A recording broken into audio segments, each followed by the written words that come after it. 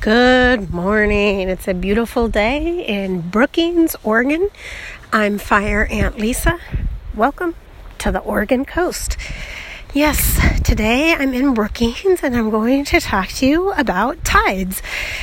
Tides are something that we don't think about too often. If you're a landlubber like me, living in the suburbs of Houston, you're not going to really be as aware of the high and low tide as it's happening every single day. But when you come to the coast, like I am right now, and I'm able to be right at the water's edge, I'm able to really see the difference it makes with the high tide and the low tide. And it made me think about the truth that the effects that are causing the high tide and low tide are present when you're on land. You just don't really notice them. And the reason why is that soil and the earth are a lot more coherent than the water. And you can think of this: if you had a little cup filled halfway with water and you had another cup filled halfway with dirt, and you gave each cup a little shake, the one with water in it the water's going to go a lot further up the sides, and maybe it'll spill, but that's probably not what's going to happen with the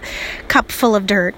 And that's sort of why the tides are so pronounced at the ocean, but not as noticeable on land. But the same gravitational forces of the sun and the moon that are drawing the water up and down the beach are at play when we're at home, far from the ocean.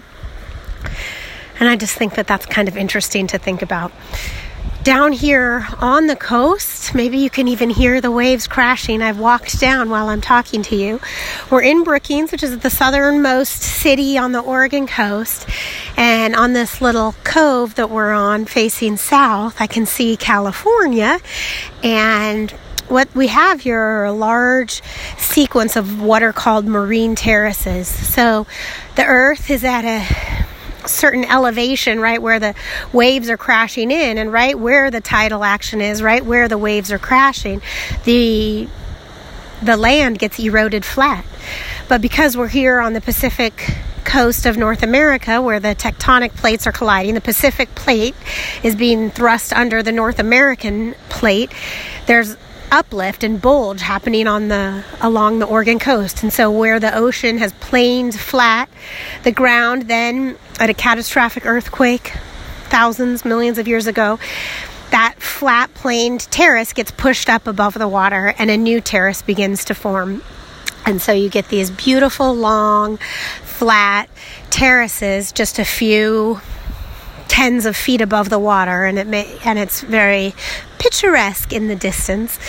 And it's all caused by the erosive action of the tides, which are a lot more powerful on water. We also saw a lot of wonderful things in the tide pools. So because the water is coming in and out, certain areas are exposed to the air and then covered by water. And so when the tide is at low tide, as it was this morning, we're able to go out and see starfish and barnacles and crabs and anemones and a lot of really lovely sea creatures, bits of the sea life that we don't often see in suburban Houston. So a lot of beautiful things to think about and explore here on the Oregon coast, and hopefully it was somewhat interesting to you today. Thank you so much for tuning in.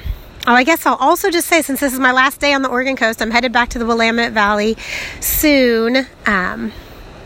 Although I guess I will be here. I'm staying here tonight. Okay, sorry for the distraction.